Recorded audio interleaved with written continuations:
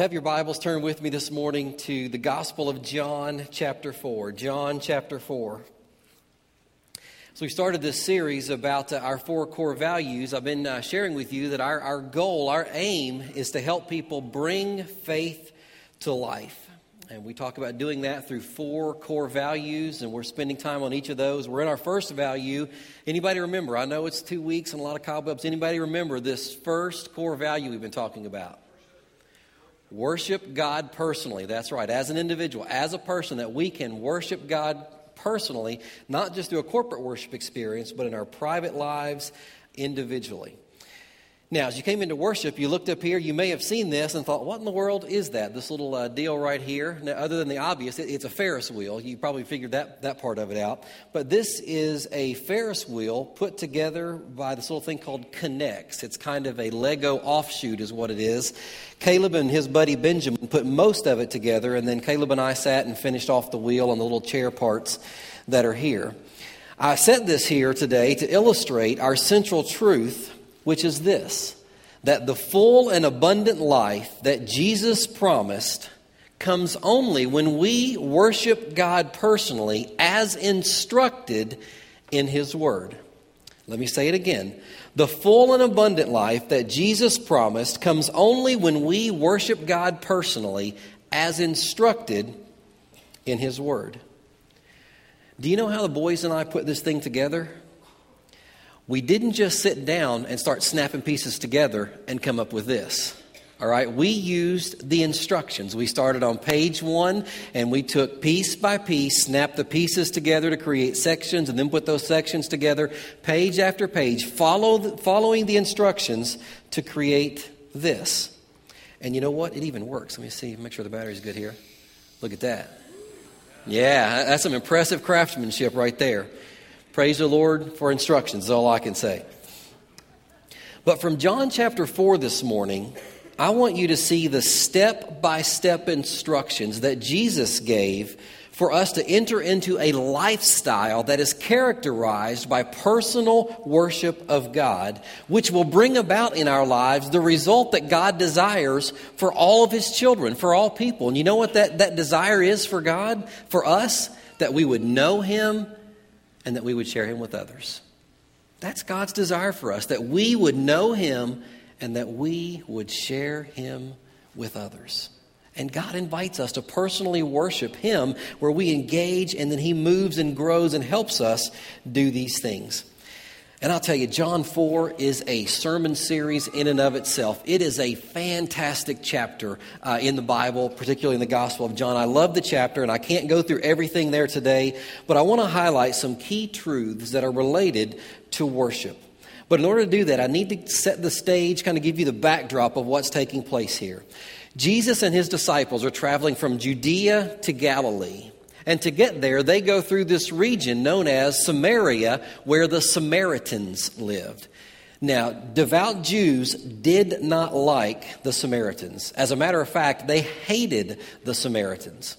Now, they were Jewish by heritage and by birth and had lived together for many, many years. But at one point, when these outside nations came and conquered the nation of Israel, the people of Samaria intermarried with these people of other races and other nationalities around them. And devout Jews said, you polluted your Jewish heritage. You worship their gods and you eat their foods, which are unclean for us. And you basically defiled who you are as faithful, devout Jews. And so they basically disowned them.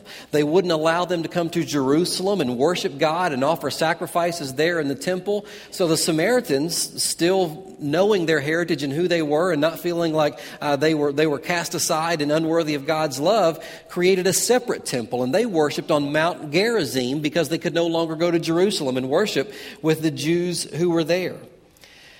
And so Jesus and His disciples are traveling through this area, and they come to Jacob's well, and they stop. And it says that Jesus rested there while the disciples went into town and get food. And it's about the middle of the day, the Bible tells us, and it's the hottest part of the day. And you know what it's like in the heat of the day. You don't do a whole lot if you can keep from it. So while Jesus is at this well, this woman approaches carrying her water jug. And it was a woman's duty in that day to gather water to take back to her family to drink and to clean with and to cook with and whatever was needed. It was their task, but generally the women would come in the morning or in the evening during the cooler parts of the day. But this woman comes at midday. And so as she approaches and Jesus is there at the well, he asks her for a drink of water. She would give him a drink. And that was a major no-no for Jesus to do for a number of reasons. One reason is because men didn't speak to women in public, even their wives. Husbands and wives would be out, and in that culture, men didn't speak to women in public. But a second reason was because she was a Samaritan. She was a part of this group that had defiled themselves, and no devout Jew liked them. And Jesus, as a religious leader and a rabbi and a great teacher, a miracle worker, shouldn't want to associate and speak to this Samaritan woman. I mean, it would just be mind-boggling for people to know this is taking place. But beyond that, Jesus asked her for a drink of water. I mean, can you imagine getting a drink of water from a nasty old Samaritan's water jug? I mean, we've got kids, and I remember being a parent and seeing my brother with his kids and some other people, and their children would come and drink, and you get floaties in there. And then they would take and they would drink, and I'm going, oh, what are you doing? Well, I've got kids now, and I can handle some floaties, okay, so long as it's my kids' floaties, all right? So you deal with that. But, to think about drinking with Samaritan floaties in your water jug. I mean, it's just disgusting because they were unclean. And for Jesus to defile himself by touching her water jug or her utensil to drink water of, this is a scandalous situation. Jesus, this well-respected teacher, rabbi, speaking to a Samaritan woman, asking her for a drink of water from her water jug and with her utensils. It's a terrible situation in the minds of devout Jews. And this woman knows what's going on, and so she kind of gently rebukes Jesus for speaking to her and asking for water. Well, then Jesus says to her, if you knew who it was who was asking you for a drink, you would ask him for a drink of living water. And like many people did, she thought in physical terms. So when Jesus said you would ask him for this living water, she thought he was talking about water to drink and to put in your mouth and go to your belly. But Jesus was talking in spiritual terms about eternal life and the precious water and the gift of salvation that he could bring. And so when Jesus said this about giving water, she kind of scoffs at him. Look at verse 11. Sir, the woman said, you have nothing to draw with, and the well is deep. Where can you get this living water? Are you greater than our father Jacob, who gave us the well and drank from it himself, as did also his sons and his flocks and his herds? The interpretation of that, who do you think you are, pal? I mean, how are you going to get water out of this deep well? And do you think your water is better than the water from this well? I mean, our father Jacob gave us this well. He drank from it. His family drank from it. His flocks drank from it. Do you think you're greater than Jacob? This thing has been here for centuries, and you're going to give me water that's better than that? I mean, there's this kind of this ridicule, this scoffing that's sort of taking place. But verse 13 says, Jesus answered, everyone who drinks this water will be thirsty again. Now, the word drinks that Jesus used in that sentence to her is in the present active state, giving it a continuous, ongoing action. Basically, Jesus was saying this: anyone who drinks, gets a cup and drinks water from this well, their thirst will be satisfied, but they will have to come back later and drink again. It's present active. It is a continuous thing that whoever drinks from this water will be thirsty again. It's an ongoing thing. He says, but, in verse 14, and this contrast, he said, that's what happens when you drink from this well. But whoever drinks the water I give him will never thirst. And the word drinks in that sentence is in the future active tense, indicating that it's a completed action right now, but that it carries forward into the future indefinitely. Forever. So Jesus is saying, whoever drinks the water I give now will not thirst again forever. And so we see this difference of the physical well and this well that Jesus has to offer water from. And he says in the next part of this verse, indeed, the water I give him will become in him a spring of water welling up to eternal life. And if you can find the spring, that's what you need. That's the source. That's where water flows. And so Jesus says, when you drink this water, it will become the well that flows into and through your life. And so that we would never thirst again. And he says, welling up to eternal life. Again, reminding us, Jesus is speaking in the spiritual, eternal terms, where she's thinking the physical, earthly terms.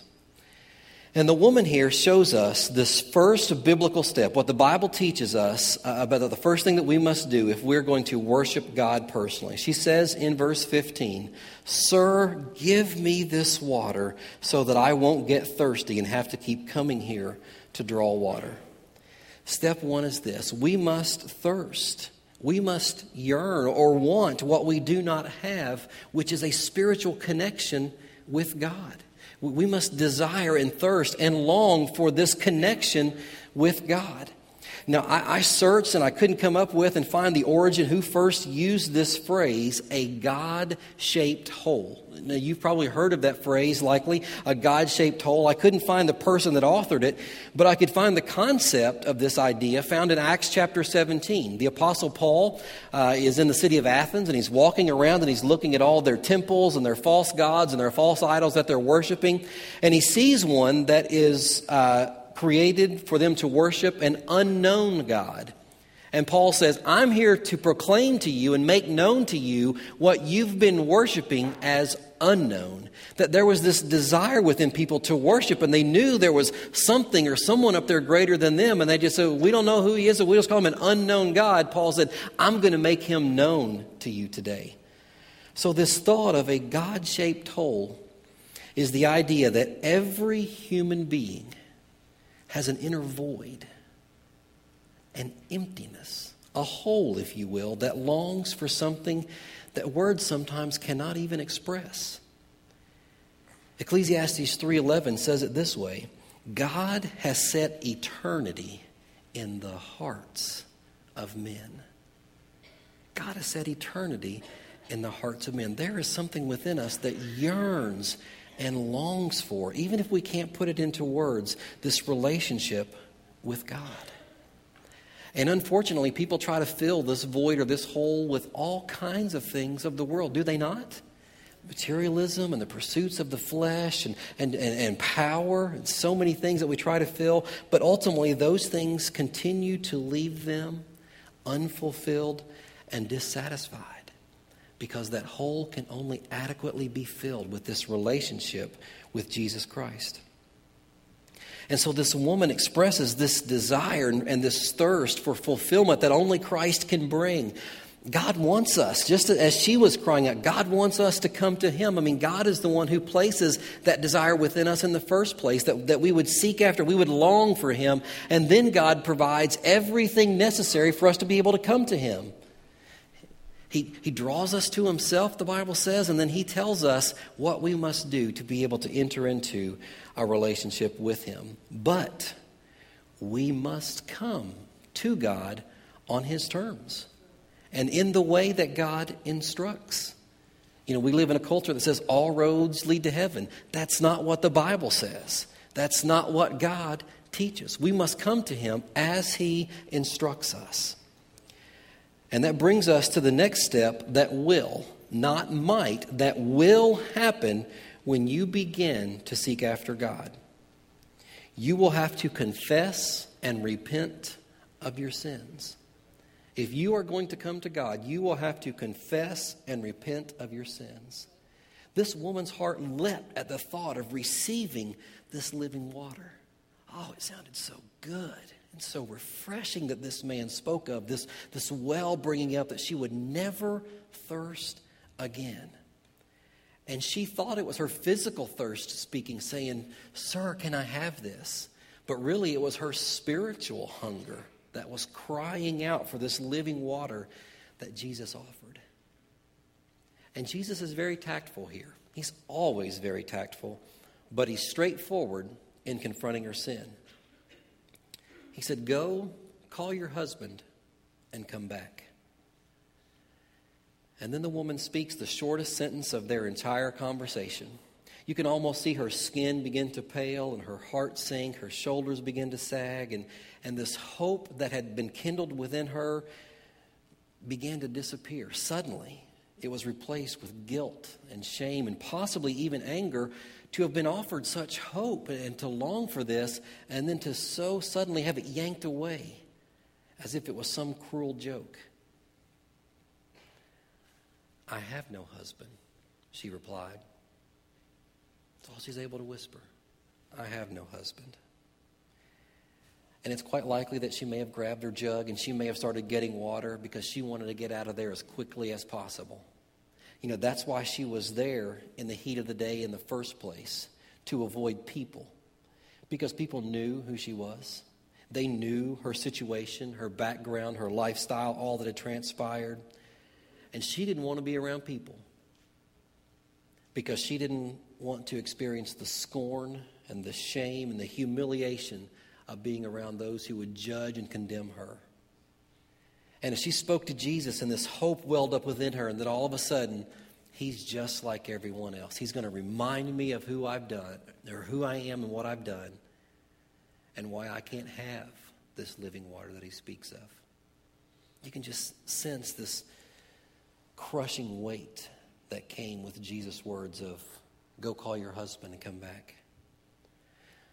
But before she could pull away and leave his presence, John says, Jesus said to her, "You're right when you say you have no husband. The fact is, you have 5 husbands, and the man you now have is not your husband. What you have just said is quite true." Now, she had spoken partial truth. She admitted to an element, a part of her sin. But Jesus brought her full sin into the light, which he will do for all of us. We will be confronted with our own sinfulness in the presence of God. When we enter into his presence, we recognize who we are and how steeped in sin we are. Because God is holy. They sang this song, "Holy, Holy, Holy." We see that in Scripture, in Isaiah, in the book of Revelation, and in Hebrew language. And they wanted to say something and give it the highest emphasis possible. They would say it 3 times. And so to say that God is holy, holy, holy puts God's holiness above all else. He is holy. He is righteous. He is altogether pure. And he can have nothing to do with sin. And so when people enter into his presence all throughout Scripture, the first thing that they saw was how woefully inadequate, how sinful and unworthy they were to be in the presence of God. You may remember Isaiah chapter 6 when he's in the presence of God. The first thing he says, he cowers and says, "Woe to me, I am a man of unclean lips." And all throughout Scripture, when people encountered the presence of God or even God's angels, they cowered in fear, because they recognized their sinfulness and they knew that they deserved punishment for their sins, and they were afraid being in the very presence of God because we are confronted with our sins. Do you guys need me to elaborate on this? Do we understand our sinfulness and just how deep it is and how utterly hopeless we are to deal with our own sin? I read about a man who went to live in a monastery. And he had been there about 3 months, and he came to the head monk who was there, and he said, "Sir," he said, "I'm just wondering," he said, "how long before these battles with the flesh end?"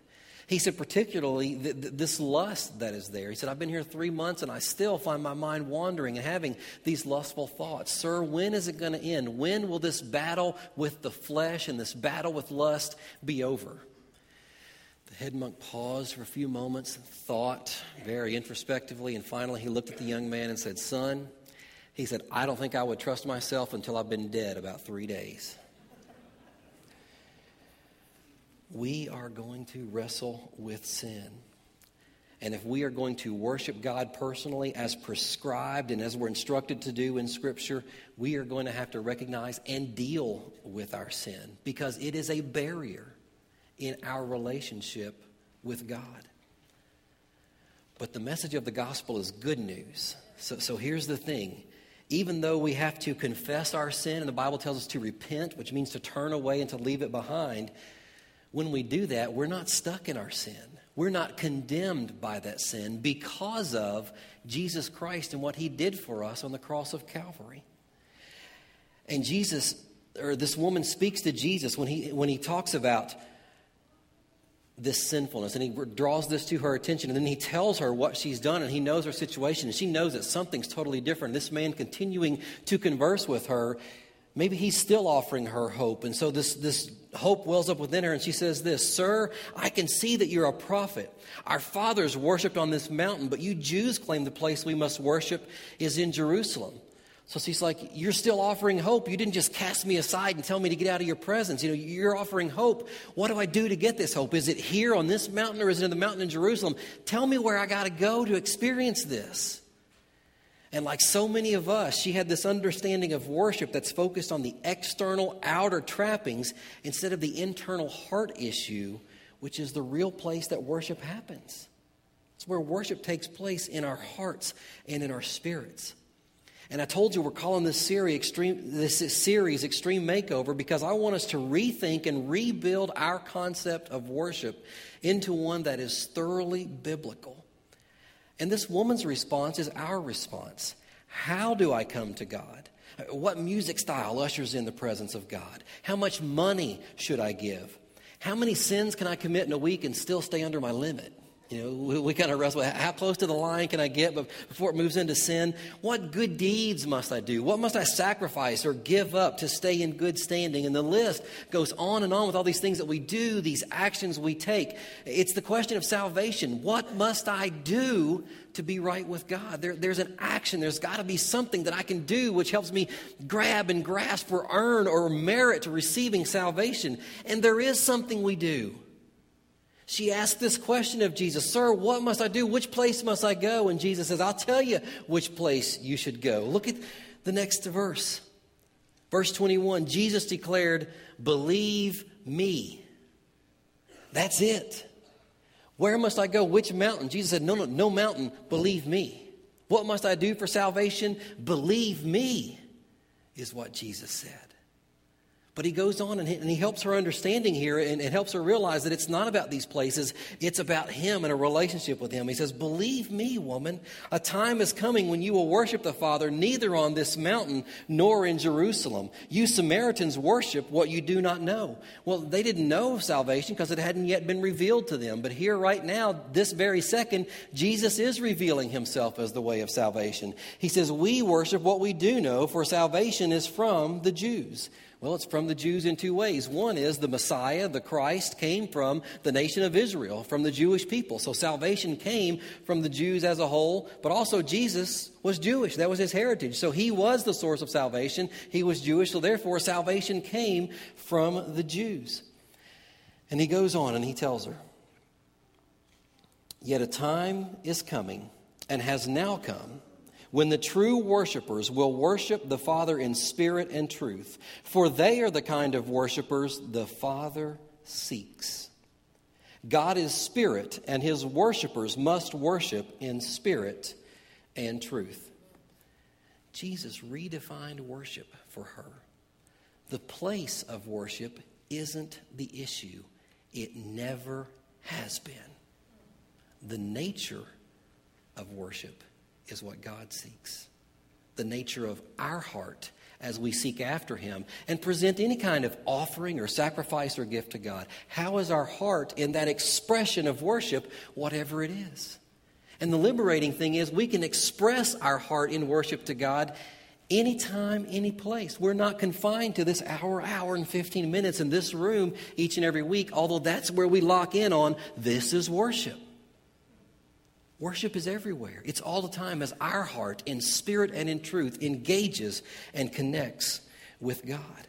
And Jesus said that these things were coming, and he says, and has now come. But after his death and his resurrection and his ascension back into heaven, when he sent the Holy Spirit, we live in this new reality. Woman, the time is coming. Friends, the time is here now. When we worship God through the Holy Spirit and in the truth of God's Word. And to me, here's the most incredibly humbling part of this whole thing. Jesus said these people who worship in spirit and truth are the true worshipers that God seeks. That's an important word, seeks. God isn't sitting back with his arms crossed going, do whatever you're going to do, Go through your motions, do your little dance, do your little deal, whatever you're going to do, try and impress me. If it's good enough, I'll give you a C, maybe a B, grade you on that. If it's good enough as an act of worship, I'll accept it and receive it from you. But you got to impress me first. It's not about that at all. God seeks. He is looking, longing, wanting to find these people, His children, who are worshiping Him in spirit and in truth. I mean, doesn't that just blow you away? That God seeks after you and me when our hearts are engaging Him in spirit and in truth. To worship in spirit means from the heart, the immaterial part of who we are. It's not about external conformity to ceremony or rituals or other outwards or actions or attitudes. True biblical worship comes from the heart in our spirit as our spirit engages with God through the Holy Spirit. And to worship in truth means that our worship must be consistent with Scripture and centered on Jesus Christ, who is the truth of God's Word and who all of God's Word points to as the central figure in all of history and in salvation. So worship God in truth, the truth of His Word and in Jesus Christ. But I've got to give you a word of caution here. Not everything that's called worship is worship. We need to be very alert to that fact because there are all kinds of cults and false religions and false teachers out there who may engage a person's spirits and their emotions, but they are nowhere near grounded in the truth of God's Word. We must be alert. We must be cautious. I sat in a room in seminary during a cults and world religions class and had a man come in and sit in that classroom and look at this room full of bright-eyed seminarians staring at him, telling about his religion. And he told us that part of his religion included having intercourse with members of the opposite sex as a way of evangelism. Hand on a Bible, this man with a straight face is telling us this is an act of evangelism and expression of their worship to God. Their rationale was this: we're supposed to share God's love, they said. And I say that. You've heard me say, yes, we are to share God's love. And one Greek word for the word love is the word eros, which describes a physical, erotic type love. Therefore, they saw this act with other individuals as an act of evangelism, even though the word eros is not found in the entire New Testament. Now, for clarity's sake, that is a lie. And it's a sin, all right? No bright ideas from anybody, all right? That is a false lie from the pit of hell. But see, aren't you glad you braved the elements? You can go to work tomorrow and say, man, you're not going to believe what I heard in church yesterday. These people, they're way out there, in left field. But people will twist and distort things that will absolutely blow your mind. But that's why you hear me stress so often the importance of a steady diet of God's Word in your life. Because when you read and you study God's Word, the Holy Spirit helps you steer clear of these gross misunderstandings and these false lies and truths that are being proclaimed and taught. Well, this woman's hunger and desire for the spiritual living water increased as she continued to hear that God seeks those who worship in spirit and truth. And she says, I know that Messiah, verse 25, I know that Messiah, called Christ, is coming. When He comes, He will explain everything to us. Then Jesus declared, I who speak to you am He. She said, the Messiah is coming and He's going to give us the truth and the answers we seek. And Jesus said, I who speak to you am He. Now, the NIV here adds the word He on the end of that, but the original Greek, the word He is not there. Jesus, as He does 22 other times in His ministry, calls Himself I am. The very name that God had given to Moses when He said, go and deliver my people. And they're going to say, Moses, who sent you? He said, you tell them, I am sent me. And they will follow you because that is my name. I am. And so Jesus, when she speaks of Messiah, He said, I who speak to you, I am. God is here. Messiah has come. Listen to His message. And what was His message? Believe me. He brought her sin to light. Woman, your sin is there. But believe me, and you can receive this living water, this eternal life that I have brought. In summary, what we've looked at this morning, God places a desire within us to come to Him. And as we begin to move on that and the Holy Spirit works, and when we take a step to Him, we're convicted and we read His Word and when we share with someone, the first thing that we recognize as we seek after God is our sinfulness. And we realize there's a problem. We're stuck in our sin. We can go no further. But God says, if you will believe in my Son, who came and died as a substitute. He was your sin bearer. He was the atoning sacrifice for your sins. If you will believe in Him, which is the third step here, believe in Jesus, then you can be forgiven of those sins. They can be cleansed and washed away, and we can become one of God's very own children. And then here's the incredible part about that. As we begin to experience and worship God personally and connect with Him, our joy builds and overflows in our lives to the point that we share with others. They see the difference in our lives, and then they hunger, they long for what we have. And then they come to us and we save them, right? No, we don't. We then can share Christ with them so they too can come to Him to experience the living water that only He can bring. We can't give living water, but we can lead them to the one who can give this gift of living water in their lives. You know what that is? That's evangelism. And it's the first fruit in this woman's life. In John 14:6, Jesus affirmed this call when He said, I am the way, the truth, and the life. No one comes to the Father except through me. This woman met Jesus. She believed in Him. He radically changed her life at the well. And you know what she does? She goes right back into the city to tell people who she met, what she's done, what He knew about her, that they should come, they should meet Him and find out if He really is the Messiah, the one who has come. She was saved and she became one of the first missionaries of Jesus' ministry. It's amazing. A Samaritan woman as the first missionary. It's incredible, this fruit of evangelism that comes from her life. Look at verse 39. It says, many of the Samaritans from that town believed in Him because of the woman's testimony. He told me everything I did, she said. So when the Samaritans came to Him, they urged Him to stay with them, and He stayed 2 days. And because of His words, many more became believers. Remember this believing, they became believers in who Jesus was. Verse 42, they said to the woman, we no longer believe just because of what you said. Now we have heard for ourselves, and we know that this man really is the Savior of the world. It's not her testimony, her experience. It's now their experience and what they've come to know about Christ. The question for us this morning, for you this morning, is will you come to God on His terms? If you've never placed your faith in Christ, as I've described this morning, then during our invitation here in just a few moments, we invite you to come and talk with our staff. And we'd love to share with you from God's Word how you can know that your sins are forgiven, that you are one of God's children, and you will experience this living water welling up in your life for now and all of eternity.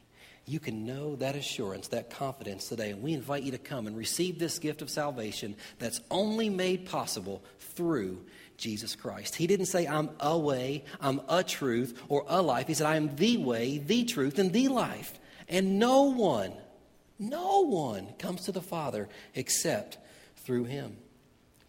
But for those of us who are believers here this morning, we need to recognize that walking in relationship with God means that we must regularly and consistently seek to live our lives on God's terms. We are not our own. We've been bought at a price, the Bible says. Jesus didn't care about stereotypes, cultural norms, or public opinion. He was going to do His Father's work no matter what people said about Him, no matter what names they called Him. Did you know if you wanted to insult someone in the Jewish culture, you'd call them a Samaritan? It was a bad name. You called somebody a Samaritan, you had been greatly insulted. And Jesus said, I don't care if you see me talking to this Samaritan woman. My Father has called me to come and share this message, and I'm going to do it. What is God calling you to do? And are you willing to surrender yourself? Lay down your wants, your desires, your fears, your reservations, your uncertainty about the future, and say, Lord, I will do what you've called me to do, no matter what it may cost me. Because I can assure you, what you will gain in return will far outweigh anything you could possibly give up in this lifetime here on earth.